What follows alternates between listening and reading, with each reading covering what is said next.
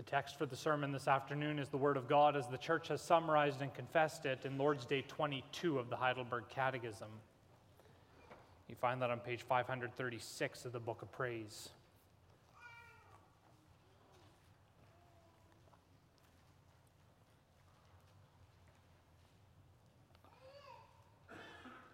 In Lord's Day 22, the Church confesses, "What comfort does the resurrection of the body offer you? Not only shall my soul after this life immediately be taken up to Christ my head, but also this my flesh, raised by the power of Christ, shall be reunited with my soul and made like Christ's glorious body." What comfort do you receive from the article about the life everlasting? Since I now already feel in my heart the beginning of eternal joy, I shall after this life possess perfect blessedness, such as no eye has seen, nor ear heard, nor the heart of man conceived, a blessedness in which to praise God forever.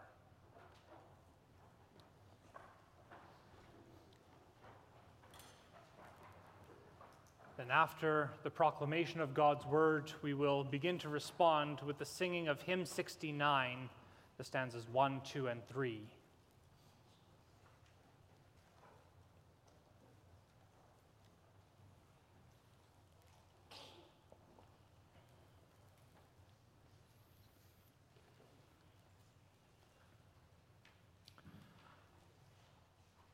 Beloved congregation of the Lord Jesus Christ, Lord's Day 22 is all about our comfort. Now, perhaps that's not surprising. After all, the Catechism is often referred to as the Book of Comfort. The theme of comfort is what begins the Catechism immediately in Lord's Day 1, and that's a theme that runs throughout the whole Heidelberg Catechism. And yet there are certain moments when the Catechism really wants to drive home the comfort for the believer, and Lord's Day 22 is one of those moments.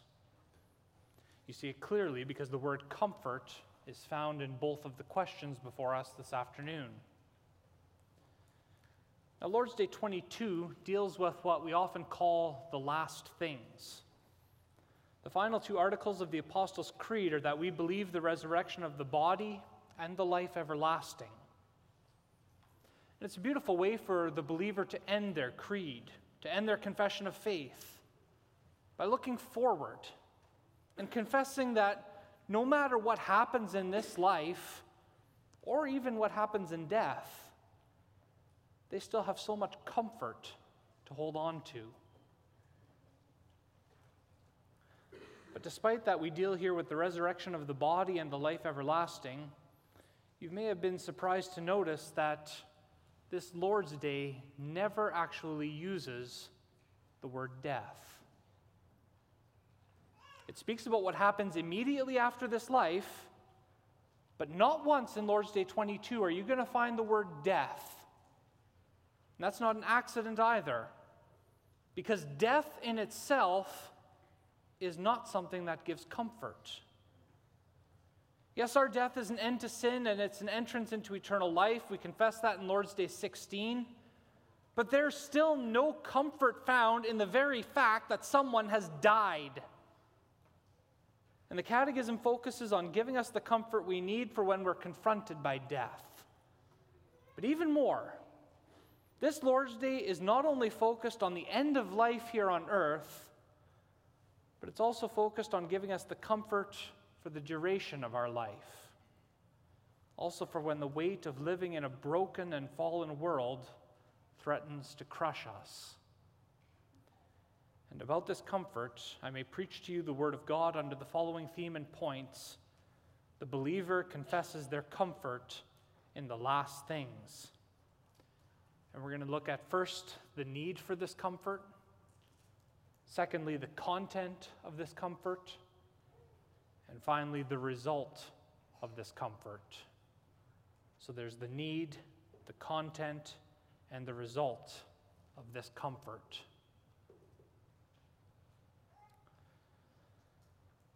Now, while Lord's Day 22 may not speak about death or even speak about anything negative at all, it's not hard to read between the lines and see that such things are very real.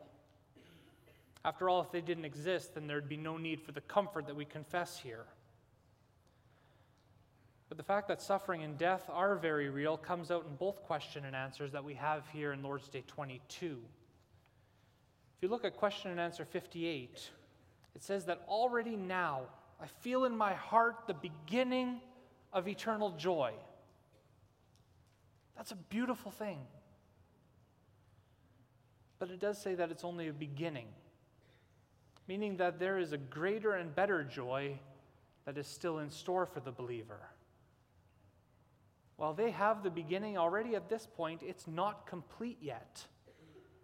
And the truth is that it's not going to be complete on this side of eternity.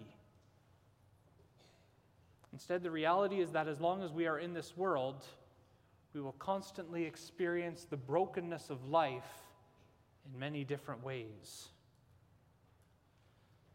The Apostle Paul is very realistic about this brokenness in the words of our scripture reading.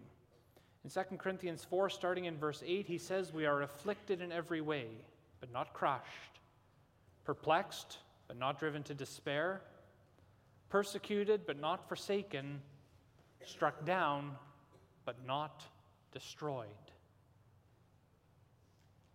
You can see here that there's a tension. Things in this life are difficult. We're afflicted. We're perplexed. We're persecuted. We're struck down. Not to the fullest level, not to the extreme measure, but these things are happening. We face the attacks of our sworn enemies every day again. We are surrounded and we are hounded by temptations all the days of our life. And daily we have to fight against sin, and so often it seems that no matter how hard we fight, that sin just doesn't go away. So afflicted, constantly perplexed. And then those around us in the world don't make life any easier. Instead, they often make life worse. You don't have to look hard to see how Western culture becomes more and more anti-Christian in the ethics and the values that it promotes. It's something we are experiencing even more so here in Alberta, perhaps, than the rest of the country, as our freedom of religion is increasingly coming under attack. So yes, we confess that already today we have the beginning of eternal joy. But how often isn't it that this joy is overshadowed by the suffering we have to endure? Truly, this life really is no more than a constant death. Again, Paul describes that even further in our scripture reading when he says in chapter 4, verse 16, that our outer self is wasting away. As we go through life, the body begins to break down. As we get older, we don't have the same capabilities that we once did. Our body doesn't function the way it used to. Our mind slows down. And eventually, this life, which is no more than a constant death, it ends exactly with that. Death. Answer 57 indirectly draws our attention to this fact when it speaks about what happens immediately after this life. It means that this life is not something that goes on forever. This life comes to an end at God's ordained time. The tent that is our earthly home is destroyed as our body is laid into the ground and it returns to the dust from which it was taken. A tent. That's how Paul speaks about our body in 2 Corinthians 5. And we know about tents. We know that a tent is a temporary shelter. It's not meant to be a home for a long time, just a short time. It's not something that's made to stand forever. It's made to be taken down and to move from place to place. Other places in Scripture compare man's life here on earth to the grass. We sang about that before the sermon in Psalm 90. Again, the grass, it's not permanent. It's something that's here today. Tomorrow it's gone. One day everything is green and alive. The next day it's brown and dying. Well, so it is with the life of a person here on earth. One day here, the next day gone. Not something permanent, only something temporary. And certainly these aren't pleasant things to be thinking about, congregation. But it is the reality in which each one of us lives. Some of us here are younger. Perhaps we don't even think then about how short and temporary life actually is. We tend not to think about how much suffering life actually entails. But as you get older, you can't help but reflect on such matters. And eventually, no one can hide from it. Because as you stand around the grave, you are confronted head on with reality. And it's at that point that every one of us especially cries out for comfort. We realize the horrible situation we are in because of sin, and that there is no way that we ourselves can escape the consequences of sin. And that's what it really comes down to, isn't it?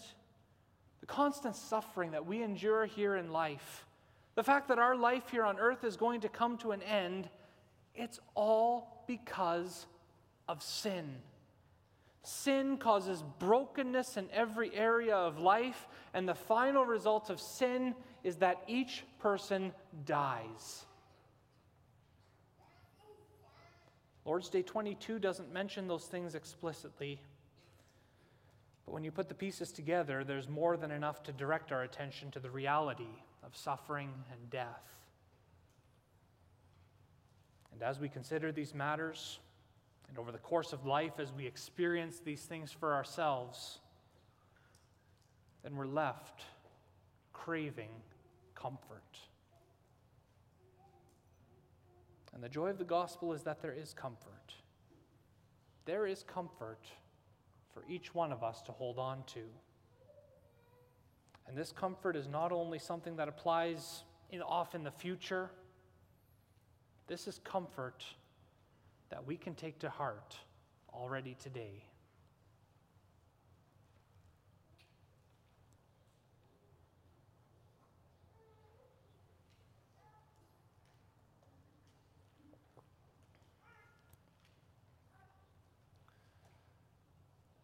The initial comfort that we have for this life is summarized for us in answer 58. We noted it earlier. There we confess that since I now already feel in my heart the beginning of eternal joy. And yes, it does seem like through all the afflictions and all the troubles we have to face, this joy is so often taken away. But we know for certain that it's not taken away. It's never taken away. Because regardless of what happens or regardless of what we have to face, there is something that can never be taken away from us. And that is the knowledge of our Savior, Jesus Christ. Congregation, make no mistake about it, that one piece of knowledge changes everything. Consider what Paul says in 2 Corinthians 4, verse 10. In verses 8 and 9, he just written about how they are afflicted, perplexed, persecuted, struck down, but not to the fullest measure. And he explains why that is in verse 10 when he says, always carrying in the body the death of Jesus. Paul himself was nothing more than a clay jar. He was a weak vessel whom God had chosen to proclaim the gospel. But it was knowing the gospel of Jesus Christ in his heart that provided Paul with the stability and confidence he needed to endure every bit of suffering and perplexity he had to face. Knowing Christ as his Lord and Savior, that gave Paul every bit of encouragement he needed for life. Knowing Jesus Christ. And we're speaking here about the knowledge of true faith, not just knowledge in our heads about Christ. Knowing Christ is actually the beginning of eternal life. That's what Christ says in John 17, verse 3. When you truly know your Savior, when you believe everything He's accomplished on your behalf, that gives a different perspective to all of life. As the Holy Spirit teaches us through Paul in chapter 5, verse 7, we walk by faith, not by sight. If you focus only with your human eyes, then yes, it's very easy to be discouraged, to be very pessimistic. But when we live by faith, that completely flips everything around. For when we live and walk by faith, then we also believe that we're being renewed each day. Chapter 4, verse 16. Even though we are facing the breakdown of our bodies and our lives and we see brokenness all around us, there's something happening to each one of us internally, and that helps us to focus not just on the small details, but to look at the whole big picture. And here, brothers and sisters, we can see why these two articles of our faith are placed in the section of the Apostles' Creed that deals with God the Holy Spirit and our sanctification. Because it's the Spirit who works in our hearts the faith by which we are directed to Jesus Christ. It's the Spirit who's busy in us, renewing us day by day, helping us to live by faith and not by sight. The Spirit is the one who works in us every day so that in this life of sorrows, we do in fact have the beginning of eternal joy. By the work of God, the Holy Spirit, our attention is drawn away from the horrible reality of suffering and is placed fully on the God who says, I am making everything new. The Spirit helps us to see that this life of constant death is not something permanent, but it's something light and momentary. Perhaps you've heard it said before that we can live in the joy of faith. Well, what exactly does that mean? Living in the joy of faith, it's not something that's meant to be abstract. It's not something meant to be philosophical. It's a very real, very practical way of life. It's the beginning of the eternal joy that God gives to each one of His people who cling to Christ in faith. The Spirit helps them to live each day in the full expectation that God has something far greater planned for them than the trouble and the misery that they experience daily.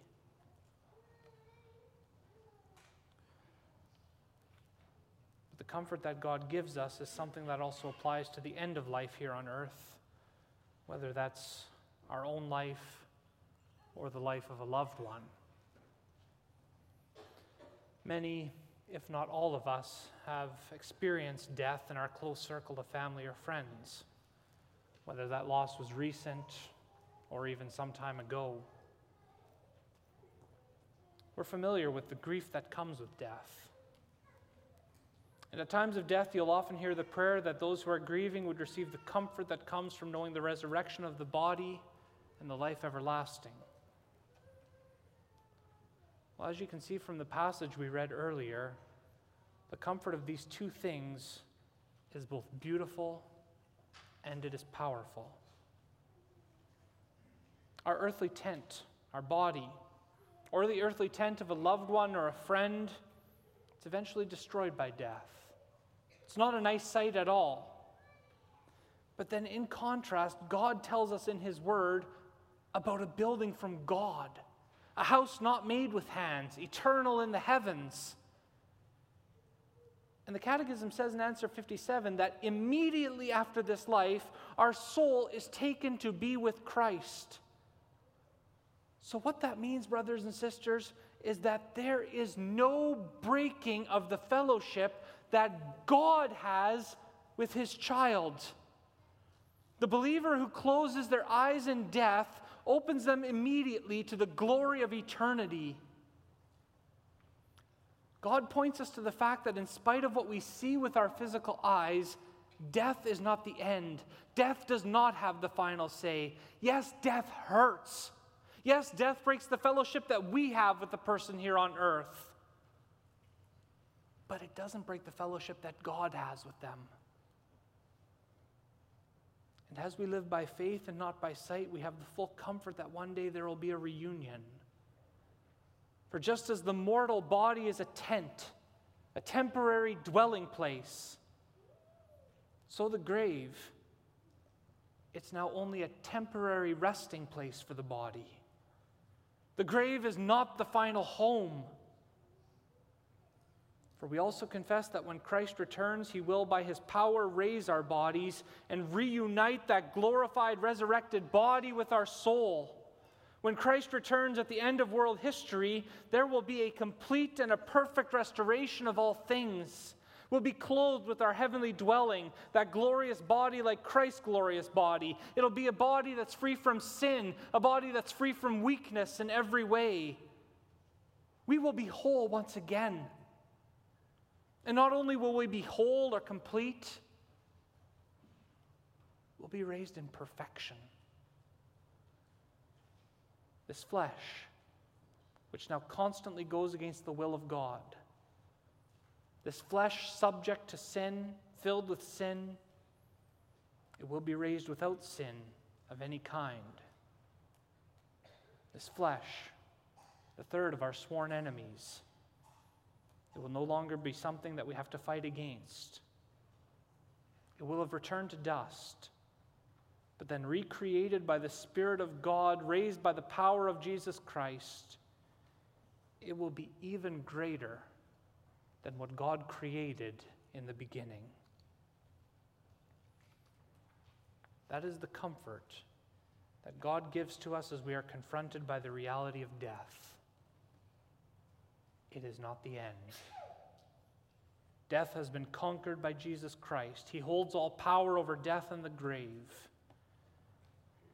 Paul speaks about this in chapter 4, verse 14, where he says, knowing that he who raised the Lord Jesus will raise us also with Jesus.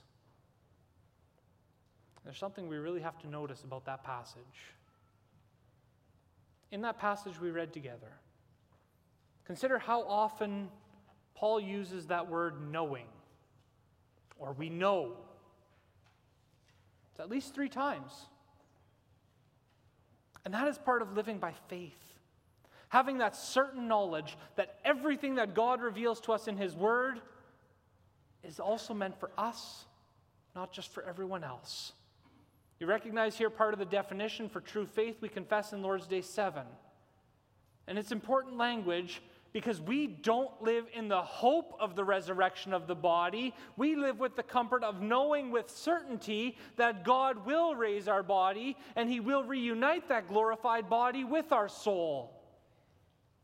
And when this happens, when our Lord returns and raises us all from the dead, then eternity will truly begin as we live in his presence. Eternal life on the new heavens and the new earth. Things are not going to be the same as we see them today. They'll be different. The old order of things will have passed away, all manner of wickedness cast into the lake of fire. And the dwelling of God will be with his people. That new life is described so beautifully in Revelation 21. But one thing we can especially note is what John writes there in verse 22. And I saw no temple in the city, for its temple is the Lord God Almighty and the Lamb. So not only are we just going to live for eternity, body and soul,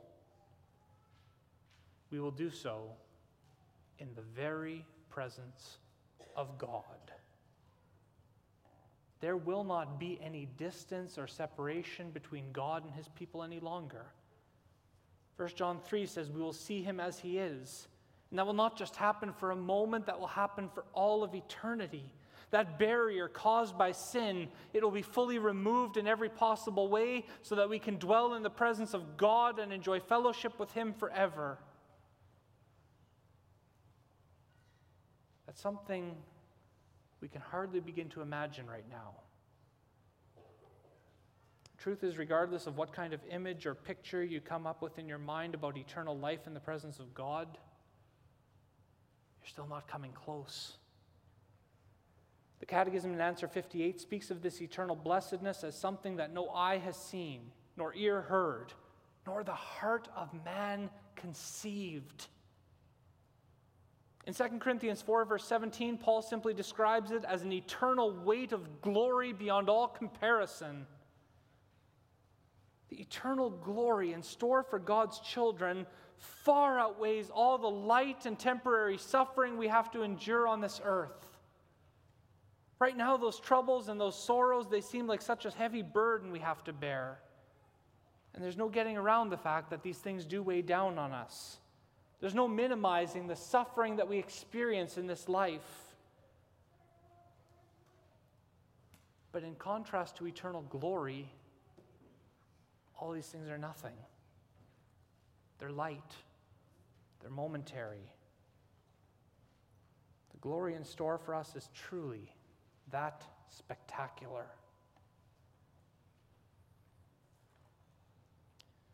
God has given humans a great amount of creativity. We can come up with all kinds of beautiful images and pictures in our head. We've also been given the beautiful gift of language to describe what we can see. But one thing we can never even begin to conceive of, one thing we can never even begin to describe, is how awesome, how magnificent, how astounding the eternal blessedness really is that God has prepared for us. It far surpasses our comprehension. It far exceeds anything we could ever grasp at this point. And it creates in us a longing for the time when it is revealed at the coming of our Lord Jesus Christ. And yet right now, today, we already have the beginning of that eternal joy. Why? How?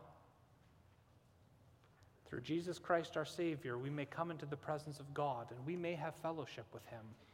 All because our mediator has taken away our sin and has clothed us in His righteousness. That's truly an astounding fact, what we have today already. But as great and as wondrous as it really is, it's still only the beginning. Something far greater is waiting. And as we are confronted by the brokenness of life and how quickly life fades and ends, God gives to us the comfort that there is eternity in store for those who live by faith and not by sight.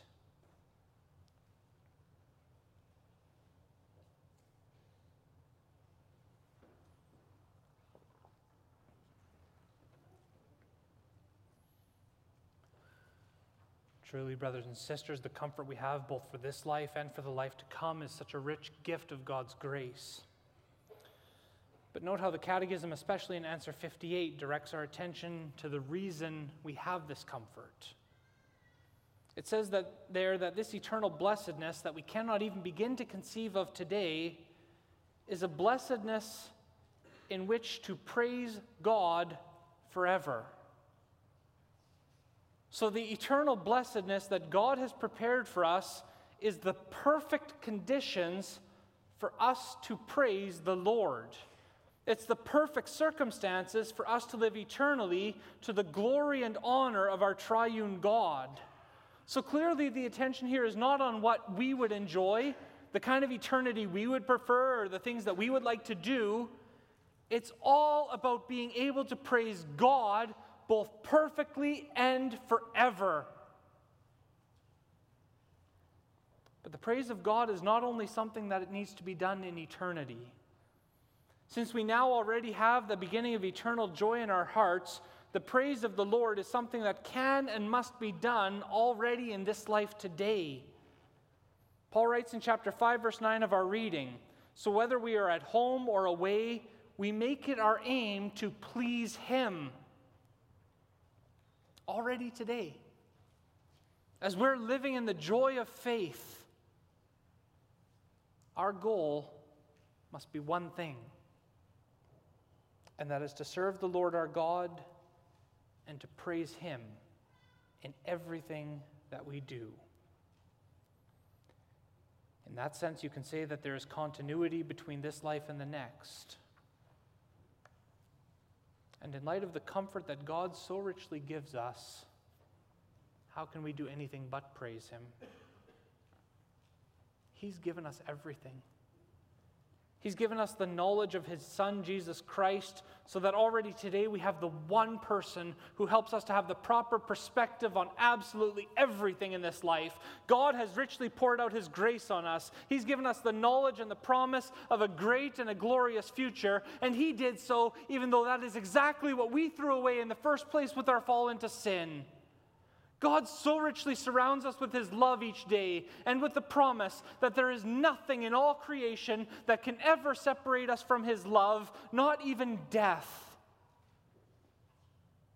And therefore, brothers and sisters, knowing that comfort and believing that comfort, it forces each one of us to closely examine our lives and to ask, what is my goal today? As I live in the beginning of eternal joy, is it my goal to please myself? To bring glory to myself? Or does the beginning of this eternal joy drive each one of us to our knees in thankfulness, offering ourselves to God in gratitude for giving us the gift of salvation? Does this comfort cause us to sing the praises of our triune God out of thankfulness overflowing from the heart without end? Or is there something else that's more pressing? The only goal of life should be to serve the Lord in thankfulness. It's the single result of the comfort that God gives to His children. And when you truly live by faith, it's something we cannot help but do, because God, the Holy Spirit, is working that process of renewal in you, just as He promised to do at your baptism. Also, as we heard again this afternoon. But that process is not yet complete. It means that right now we cannot serve God perfectly, and that also leads to frustration and groaning. So often, because of the Spirit's work, we truly do want to serve the Lord, and we do want that to be the only goal of life. And yet we struggle, and we fail. But then again, we have the promise of God that not only is there the forgiveness of our sins through Jesus Christ, but the time is coming when we will have the perfect conditions to serve Him and to praise Him. Not only will we dwell with Him in all glory, free from hardship and persecution, we will be fully renewed. We won't face that daily battle against sin. We won't have any kind of desire to serve ourselves.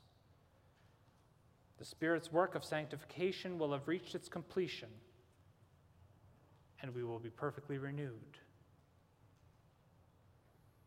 And so we come to the end of our confession of faith, the Apostles' Creed. It began with God, the creating and preserving work of the Father. We confess the truth of our salvation, that it's been obtained by the suffering of Jesus Christ and His bitter and shameful death on the cross. And our confession ends with the glory that God has prepared for us and that awaits us with the return of His Son at the end of time. And you see the trajectory here, because everything we destroyed by sin will be restored in glory. We see where it all started. We see where it's all going. And it's all brought to completion by the active working of the triune God. It gives us every reason to praise Him now as we prepare for praising Him forever in eternity. Amen.